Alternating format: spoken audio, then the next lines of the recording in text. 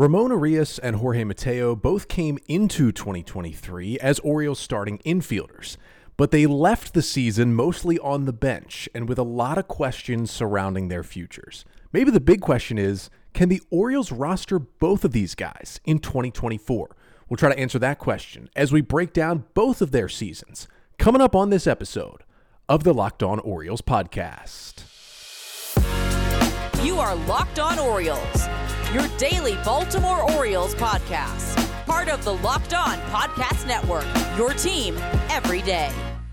Hey there, Orioles fans. Today is Thursday, December 21st, 2023, and welcome back into the Locked On Orioles podcast, part of the Locked On Podcast Network, your team every day. As always, I'm your host, Connor Newcomb. And coming up on today's episode, we are going to continue our Orioles 2023 player season review series. Haven't gotten to it in a few weeks because the Orioles have been, making some moves with Craig Kimbrell and Jonathan Heasley, and there's been a lot of lease stuff and ownership stuff going on, but wanted to continue this series. We've got a few more episodes to go before finishing it off and getting to everyone's season from 2023. And today we're going to talk about Ramón Urías and Jorge Mateo. Very easy to really loop these two guys together because they came in looking good, and they did not finish strong at all in 2023. And now you're asking questions like, could they both be here? I mean, there's a chance that neither of these guys are Orioles in 2024. So I'll break down each of their 2023 seasons, and then at the end, give you my thoughts. What will their roles be if they have a role going into next year? But that's all coming up on this episode of the Locked On Orioles podcast, which is brought to you by FanDuel. Make every moment more. Right now, new customers get $150 in bonus bets with any winning $5 money line bet. That's $150 just if your team wins. So visit FanDuel.com/lockedon to get started today.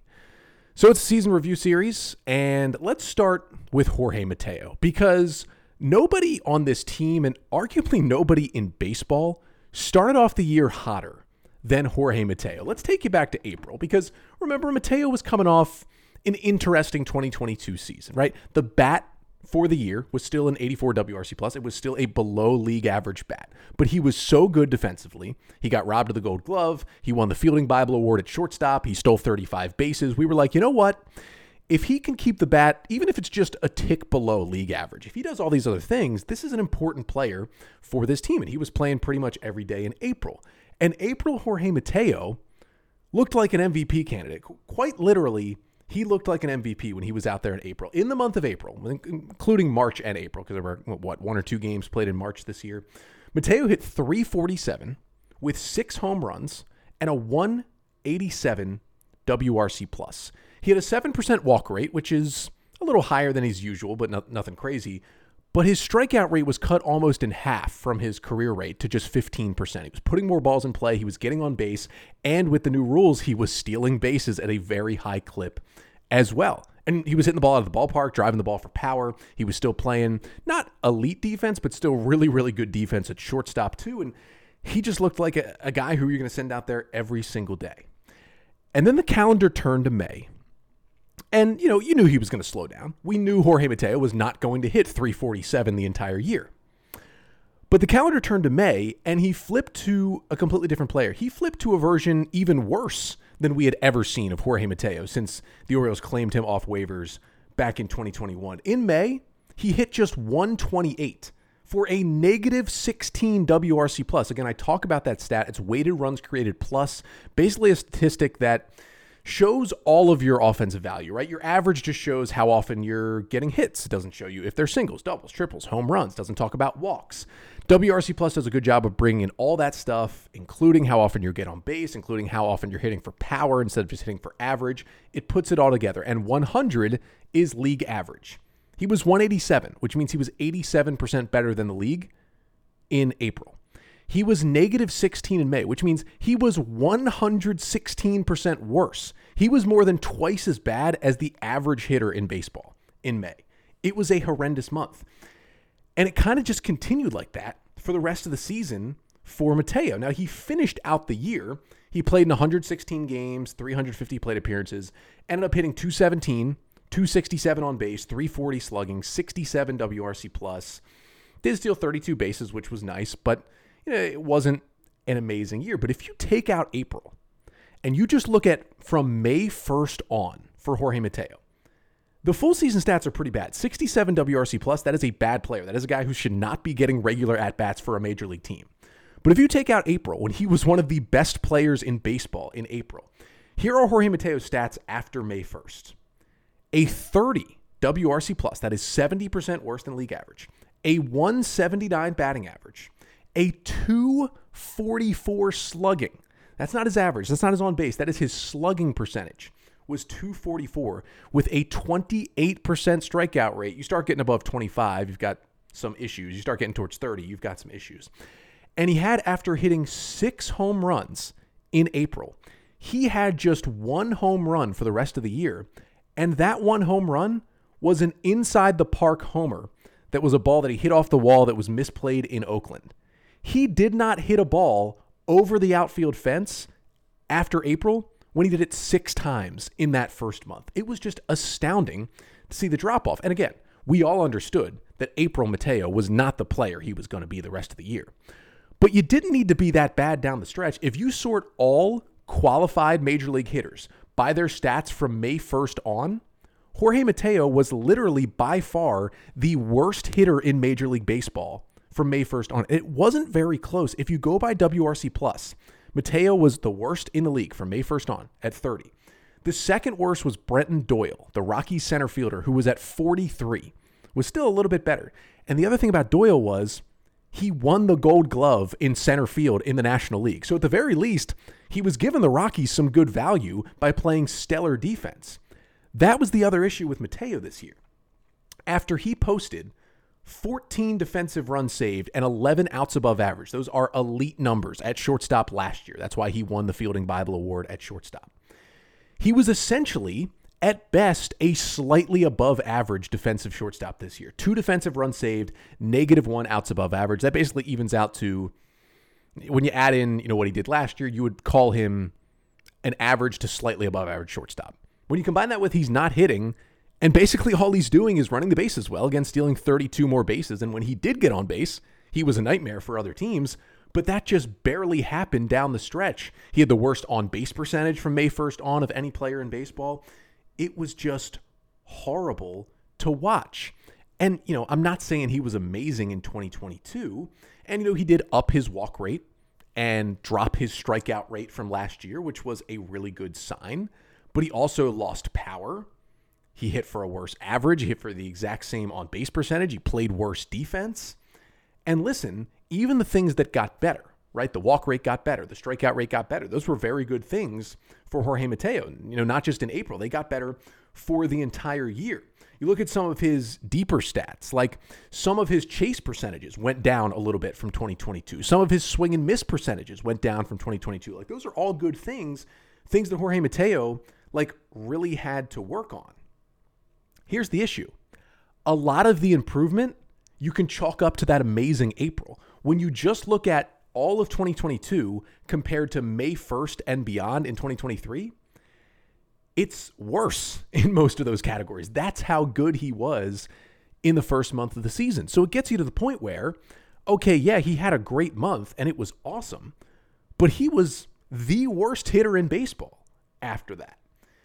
Now, he got a little better, right? He was a little productive in September. He was really a part-time player. I mean, after the All-Star break, he was not an everyday player. He was mostly playing against lefties, where he was still producing with the bat. He did end up with a 108 WRC plus against left-handed pitching this year, which means he was better than average against lefties, which was good. He was a disaster against righties. You didn't want him in there against right-handed pitching, but you could still play him against lefties, and that's what he basically was down the stretch of the year. He was a platoon player who was just basically hitting against left-handers, and he played better in September. Now, he only had 40 plate appearances in the month because he wasn't an everyday guy, but he still hit 265 and had, 5 walks to just 9 strikeouts. That was solid for him in September, but not nearly enough to make up for what he did the entire season. And the other thing was, Jorge Mateo, you could kind of argue, besides Gunnar Henderson, was the only Orioles hitter that showed up in the quick 3-game sweep in the ALDS in the postseason against the Rangers. He had that big game in Game 2, and he looked like he was there and ready to go. Same with Gunnar, and it felt like some of the other hitters maybe weren't in that Orioles lineup, maybe weren't ready for the moment. So that's all nice stuff, but it wasn't good. Now, we did think this offseason, hey, is Jorge Mateo a non-tender candidate? Hitting arbitration, would the Orioles pay him as much money as he's worth? Well, they decided yes, and not only did they tender him a contract, they came to an agreement. So Jorge Mateo will make $2.7 million in 2024 in his penultimate season before free agency. He becomes a free agent after 2025, so he's got 2 years left of team control. And this is an interesting decision for the Orioles. Like, what role can he really play if they keep him around, especially if they're paying him, almost $3 million, which is really nothing for a player. But for the Orioles, they don't tend to spend a lot. So it was a little more surprising that they dished out about $3 million to Jorge Mateo for next year after the disaster that was post-April 2023. He still can help you with the defense. Generally, I think he'll be better than he was this year. The speed is still immaculate. He played some center field, right? He played 20 innings in center field for the Orioles this year, and some of those innings weren't even just, mop-up innings. They were like legitimate, like game was close. Jorge Mateo was out there in center this year, so they trust him a little bit out there too. But does it make sense to keep him as just a bench guy? Because he's certainly not an everyday player in the big leagues at this point. But do you keep that bat around to get the other tools? That's what we'll try to answer at the end of the pod. But first, we also got to talk about the other infielder in this category. That is Ramón Urías. Now, Urías was much better overall than Mateo was in 2023, but he still did take a step back from the prior season, and he still goes into this offseason with a lot of questions surrounding his future with the Orioles. So coming up next, we'll break down Urías' 2023 season and talk about, hey, does he have a role with the O's going into 2024? But first, this episode of the Locked On Orioles podcast is brought to you by FanDuel. We are getting really into the nitty-gritty right now of this NFL season. Just 3 weeks remaining of the regular season, and you can score early this NFL season with FanDuel, America's #1 sportsbook. Right now, new customers get $150 in bonus bets with any winning $5 moneyline bet. That's $150 just if your team wins. So if you've been thinking about joining FanDuel, there is no better time to get in on the action. The app is so easy to use. There's a wide range of betting options, including spreads, player props, over-unders, and more. So visit FanDuel.com/lockedon and kick off the NFL season with FanDuel, official partner of the NFL. So we are talking Jorge Mateo and Ramón Urías on today's episode. Just broke down Mateo's season. Now we get to Ramón Urías, who, admittedly, let's start with this. He was much better than Jorge Mateo was in 2023. There are certain reasons they are in the same category, and there's certain reasons these are the two players I'm talking about on the same episode here as we do these 2023 Orioles player season reviews. But Urías was still better and more productive. Now, he had a very similar amount of playing time to Mateo. Urías played in 116 games. That is the exact number that Jorge Mateo played in. He got a few more plate appearances, 396 versus 350. But Urías was just a better hitter. He hit 264, he had a 328 on base, he had a 375 slugging, and he had a 99 WRC+, which, yeah, that's a tick below, but basically means Ramón Urías was a straight-up league average hitter in 2023. Now, he only hit 4 home runs, which was a little concerning, because in only about 50 more plate appearances in 2022, Urías hit 16 home runs. He hit 4 times the homers than he did this year. Basically, his power was zapped. His slugging percentage dropped by about 40 points, and he hit 12 less home runs. Now, the strikeout rate was kind of concerning at 26%. The walk rate, not amazing, at 7%. And the defense also for Urías this year took a step back, very similar to Jorge Mateo. Remember, Ramón Urías, kind of out of nowhere, won the Gold Glove at third base in the American League in 2022. He was fantastic, 14 defensive runs saved at the position, 0 defensive runs saved at third base. Now, he did have 4 DRS at second base. He was still a good defender overall, both third and second for the O's this year. Remember, he played a little bit of first base as well, making him slightly more versatile. But in general, similar to Jorge Mateo, Urías was not the player in 2023 that he was in 22. Last year, he hit for a lower average, but otherwise, his stats were better. 106 WRC+, I mentioned the 16 homers, and with the defense, he was worth almost 3 wins on Fangraphs in 2022, where he was worth only about 1 win this season. Each of these guys just lost production year over year in really pivotal times for them, and that's what we're going to get to at the end of the pod, but I'll kind of tease it right here. There's so many good infield prospects that are either already in the big leagues or are coming very soon. And this was not the time for both Urías and Mateo to start struggling in terms of their futures. In terms of the Orioles' futures, it's like, hey, this might make our decisions easier. But for their futures, this was the worst time to really start to struggle as the young guys started to put pressure on them. Now, for Ramón Urías, the big thing I talked about, and I had this conversation a lot on the podcast in 2022 when Urías was having a better season. Didn't talk about it as much this year. Some of it's because he played less, right? He had, he turned into more of a part-time player down the stretch when he was more of an everyday guy in 2022. He had the hamstring strain early in May, although he actually had multiple injuries the year before. Had the oblique early, had the knee injury late. So he ended up being on the roster for more time this year, but just played less because he was more of a part-time guy. But when Ramón Urías hits the ball on the ground, good things don't happen. And that's a pretty general blanket statement you can make about any hitter in baseball. When you hit the ball on the ground, things don't happen well, because the best thing you can do when you hit the ball on the ground maybe is ground a double down the third baseline. Generally, your best outcome of a ground ball is a single. You put the ball in the air, you can hit homers left and right. That's a pretty simple way to say it, but that's how baseball works, right? Ramón Urías also does not take advantage of how much he hits the ball on the ground, because he is maybe the slowest utility infielder in baseball history. When you think about a utility infielder, you think about a guy who can play third, second, and short. Urías can do it. He even plays first. A guy who can move around the diamond at will, can change positions in a game, can come off the bench, can get a hit, swings a solid bat. Good defender at those positions. He is all of those things. You also think of a guy that doesn't have to be Jorge Mateo speed, but has solid speed that can also pinch run for you.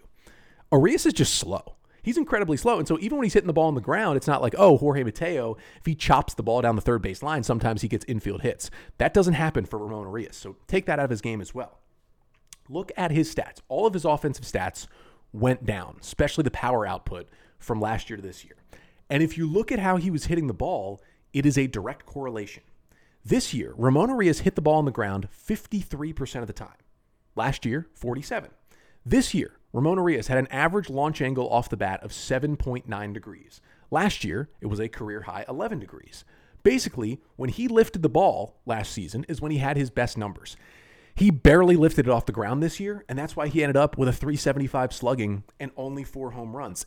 It was a serious issue for Urías.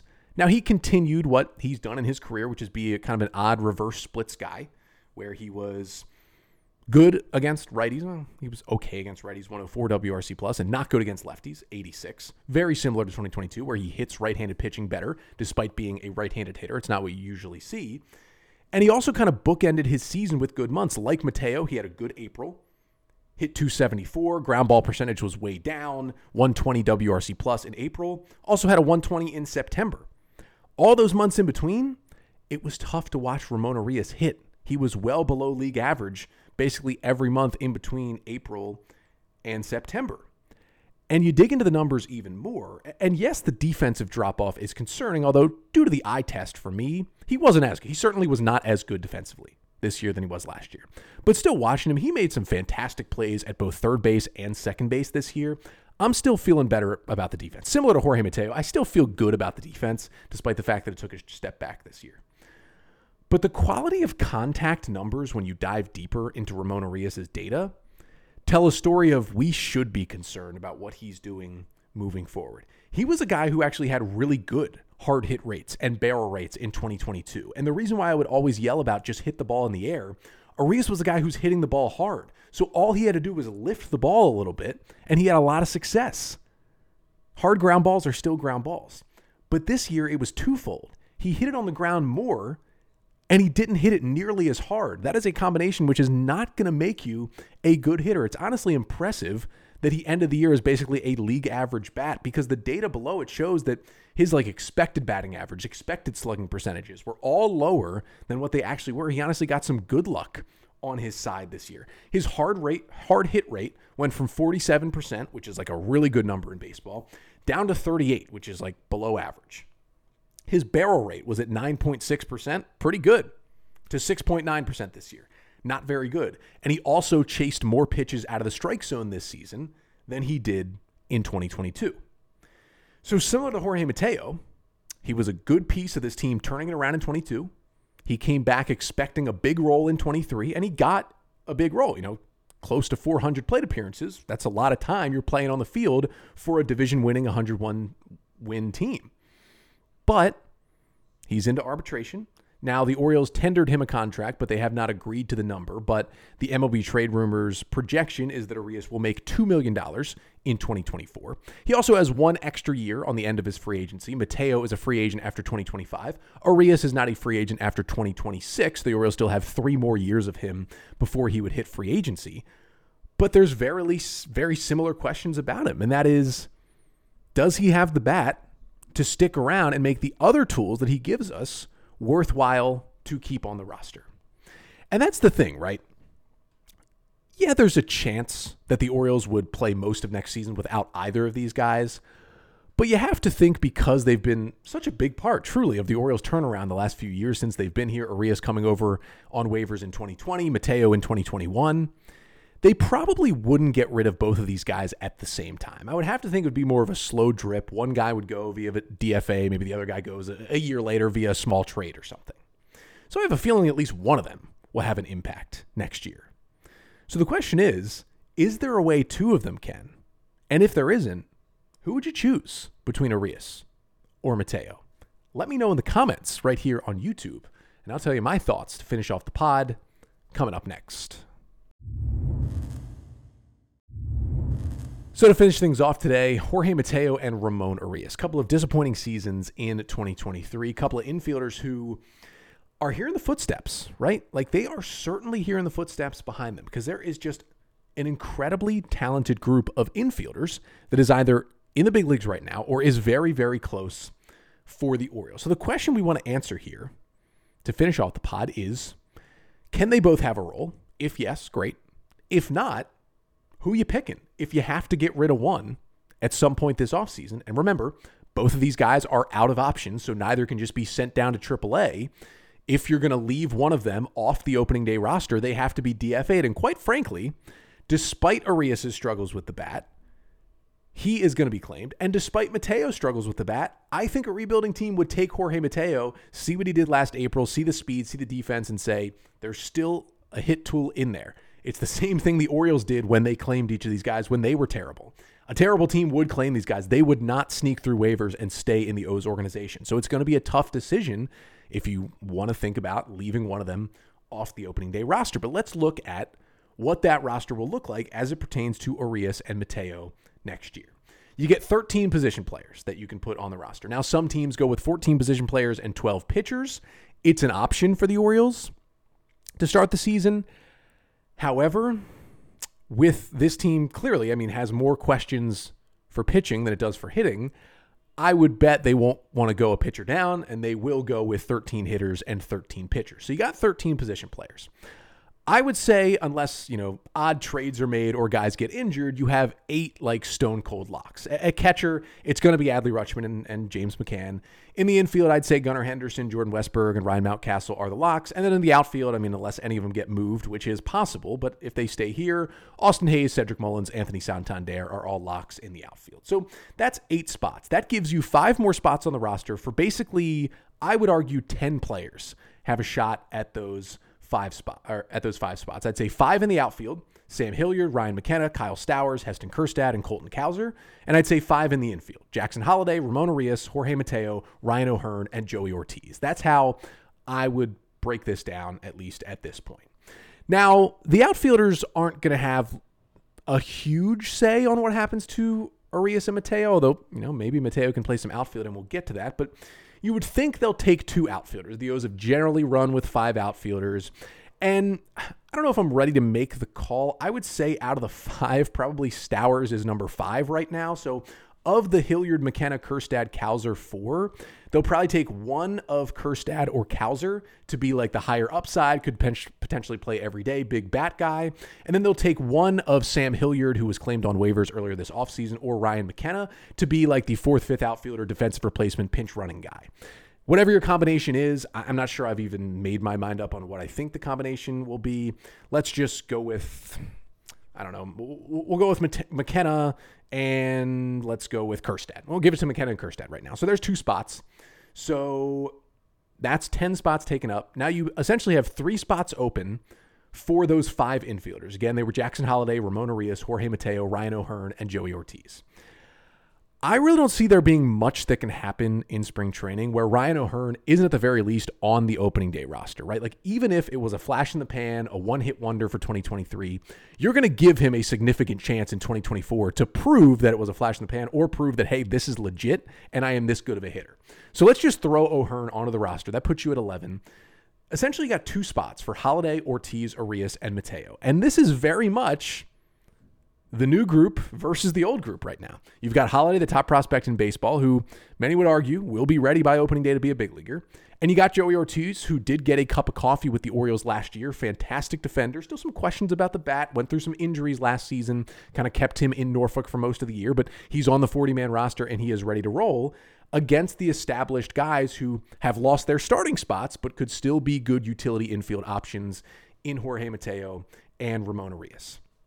Now, if you want to take the easy way out, and you are the Orioles, as long as Jackson Holliday doesn't completely light the world on fire in spring training, you can just send him and Joey Ortiz to AAA to start the year. Holliday didn't play that much time in Norfolk last year. I honestly think the Orioles are going to send him to Norfolk to start the year for multiple reasons. Reason one is they're going to say, oh, he needs to work more on this. Maybe they want him to play a little more second base because shortstop will be so full in the big leagues. They think he'll probably mostly play second when he gets to Baltimore, so let's get him some more work there because he's played a lot more shortstop in the minor leagues so far. And the other thing is, listen, if you wait 3 or 4 weeks, you can manipulate that service time a little bit, and Holliday will have the chance to get that year back depending on the Rookie of the Year voting, but you give yourself a chance to earn an extra year on the end of Jackson Holliday's rookie deal before he becomes a free agent if you manipulate the service time and keep him down till, late April, early May, and then call him up. And then for Joey Ortiz, he's got options, even though he is on the 40-man roster, and I think there's still legitimate questions about his bat and how much it can play at the big league level. So the easy thing is just you leave Holliday and Ortiz both in AAA to start the year, and you keep Mateo and Urías both on the roster. But I got to be honest, even if they do that, it feels like at some point early in the year, one of the two is just going to be pushed out. And there's a chance that Mateo or Urías could be sent away in a trade this offseason, whether it's a small trade, a team's looking for an infielder. The San Francisco Giants said they're in the market for a shortstop. Maybe they just go get him. Or it's like a throw in the finalizing piece to get a starting pitcher. A team saying, you know what? We would give 450 plate appearances to Urías or Mateo. They've got some team control. They're cheap. Let's see if we can turn them into an established big leaguer once again. And that's like the final piece you throw into a trade for a starting pitcher. Either is possible. I don't think either would be DFA'd at this point, and obviously the O's didn't non-tender either of them earlier this offseason. So you can start with those two in AAA, Ortiz and Holliday. But at some point, Jackson Holliday, pretty early in the season, as long as he stays healthy, is going to be ready. So even at that point, even if you think, Joey Ortiz gets traded this offseason, or Joey Ortiz never quite gets to the point where he's a major league regular with the O's, Jackson Holliday is going to be. And you would think, at the very least, before the All-Star break next year, Jackson Holliday is an everyday piece of your team that you want in the lineup every single day. So when Holliday gets there, then it's just basically taking the worst player off the roster, whether it's Mateo, whether it's Urías. If Joey Ortiz comes into the conversation, that's much more interesting. The Holliday thing, I think just say the Orioles call Holliday up in mid-May. Whoever you have more trust in at that point between Urías and Mateo, you keep. The other one you DFA or try to trade. I think it'd still be a hard decision, but it's the easier of the two. But let's say Jorge Mateo is really shining in spring training, right? The Orioles have a better look at his bat. They think, you know what? Jorge Mateo can be our utility infielder. We know he can play second, short, and third. He can pick it anywhere, and the bat's coming along where we can trust him when we put him in the lineup. Is Joey Ortiz, who's going to cost, $2 million at least less than either Mateo or Urías to be a utility infielder? Because at this point, Urías and Mateo are not everyday starters, right? That's Gunnar Henderson. That's Jordan Westberg. That's maybe one of these guys to start off the year. I mean, maybe, but once Holliday's there, we'll see you. They're utility infielders. Can Joey Ortiz do what Urías and Mateo do for cheaper? I don't think Ortiz will bring the speed Mateo has, but everything else Ortiz can do. He can pick it. As bad as Urías and Mateo were with the bat, I think Ortiz can match that. So at some point, the Orioles will have that conversation, and I think that conversation will end with Ortiz, at the very least, is a cheaper version of the same production we're getting out of either Mateo or Urías, and they will cut bait with the older guy.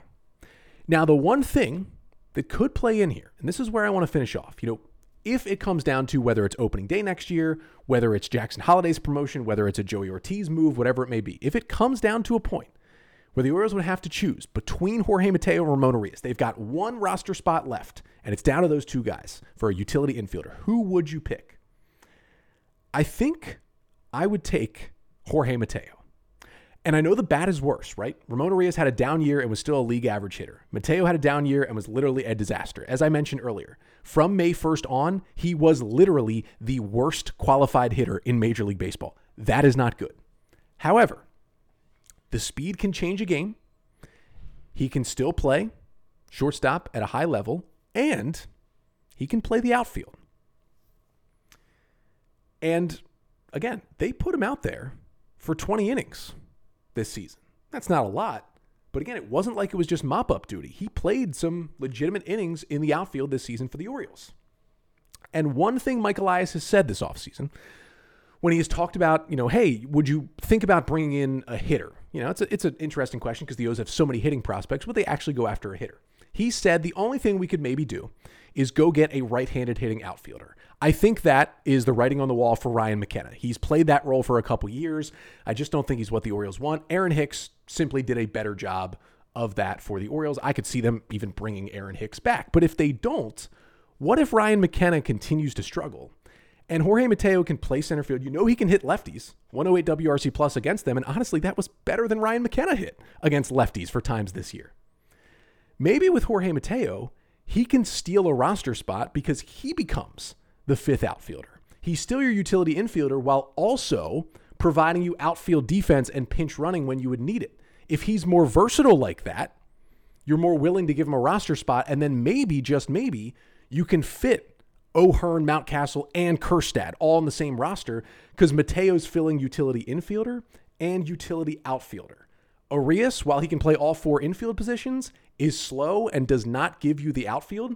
And when you think about the fact that Jordan Westberg and Ryan O'Hearn can also step out and play some outfield for you if you need them to, I think Jorge Mateo would be the guy who kind of takes that final spot. And say you get into a position where, Jackson Holliday and Joey Ortiz are just forcing their way onto the opening day roster, and you're looking at those two and you're saying, all right, we're keeping them and we're getting rid of Mateo and Urías. They're just not performing. And you look out in the outfield and Heston Kjerstad's doing great, and you want to keep him on the roster too, and you look around and say, well, maybe Jorge Mateo can give us at the very least what Ryan McKenna does, and with more speed, and he can play the outfield. Maybe, just maybe, he can slip his way into a spot that I just think Urías, although he might be the overall better player, just might not fit the roster as well as Mateo could. As the team gets younger, the prospects come up, and these, fringe guys, these Orioles of old, start to get pushed out a little bit. I do think Mateo would have the upper hand. But in terms of, what their futures are with the Orioles in general, I certainly see a future where this time next year, December of 2024, both of these guys are either in or on their way to other organizations. They've been amazing for the O's, and they are valuable players. But the guys the O's have coming up, I just think have much higher ceilings than both Mateo and Urías, and they're going to have to prove it when they get to Sarasota in 2024 if they want to keep, at the very least, these utility roles that they have now with the O's. But that'll do it for today's episode. Thank you so much for tuning in. Make sure to rate and review, give us a 5-star rating wherever you listen, Spotify, Apple, whatever it may be. Also, make sure to like, comment, and subscribe to the Locked On Orioles YouTube page. That'll be it for this week on the pod. If you're celebrating the holiday this weekend and into next week, hope you enjoy with family and friends. And we will be back next week. Of course, we are in the off-season mode, so 3 episodes per week.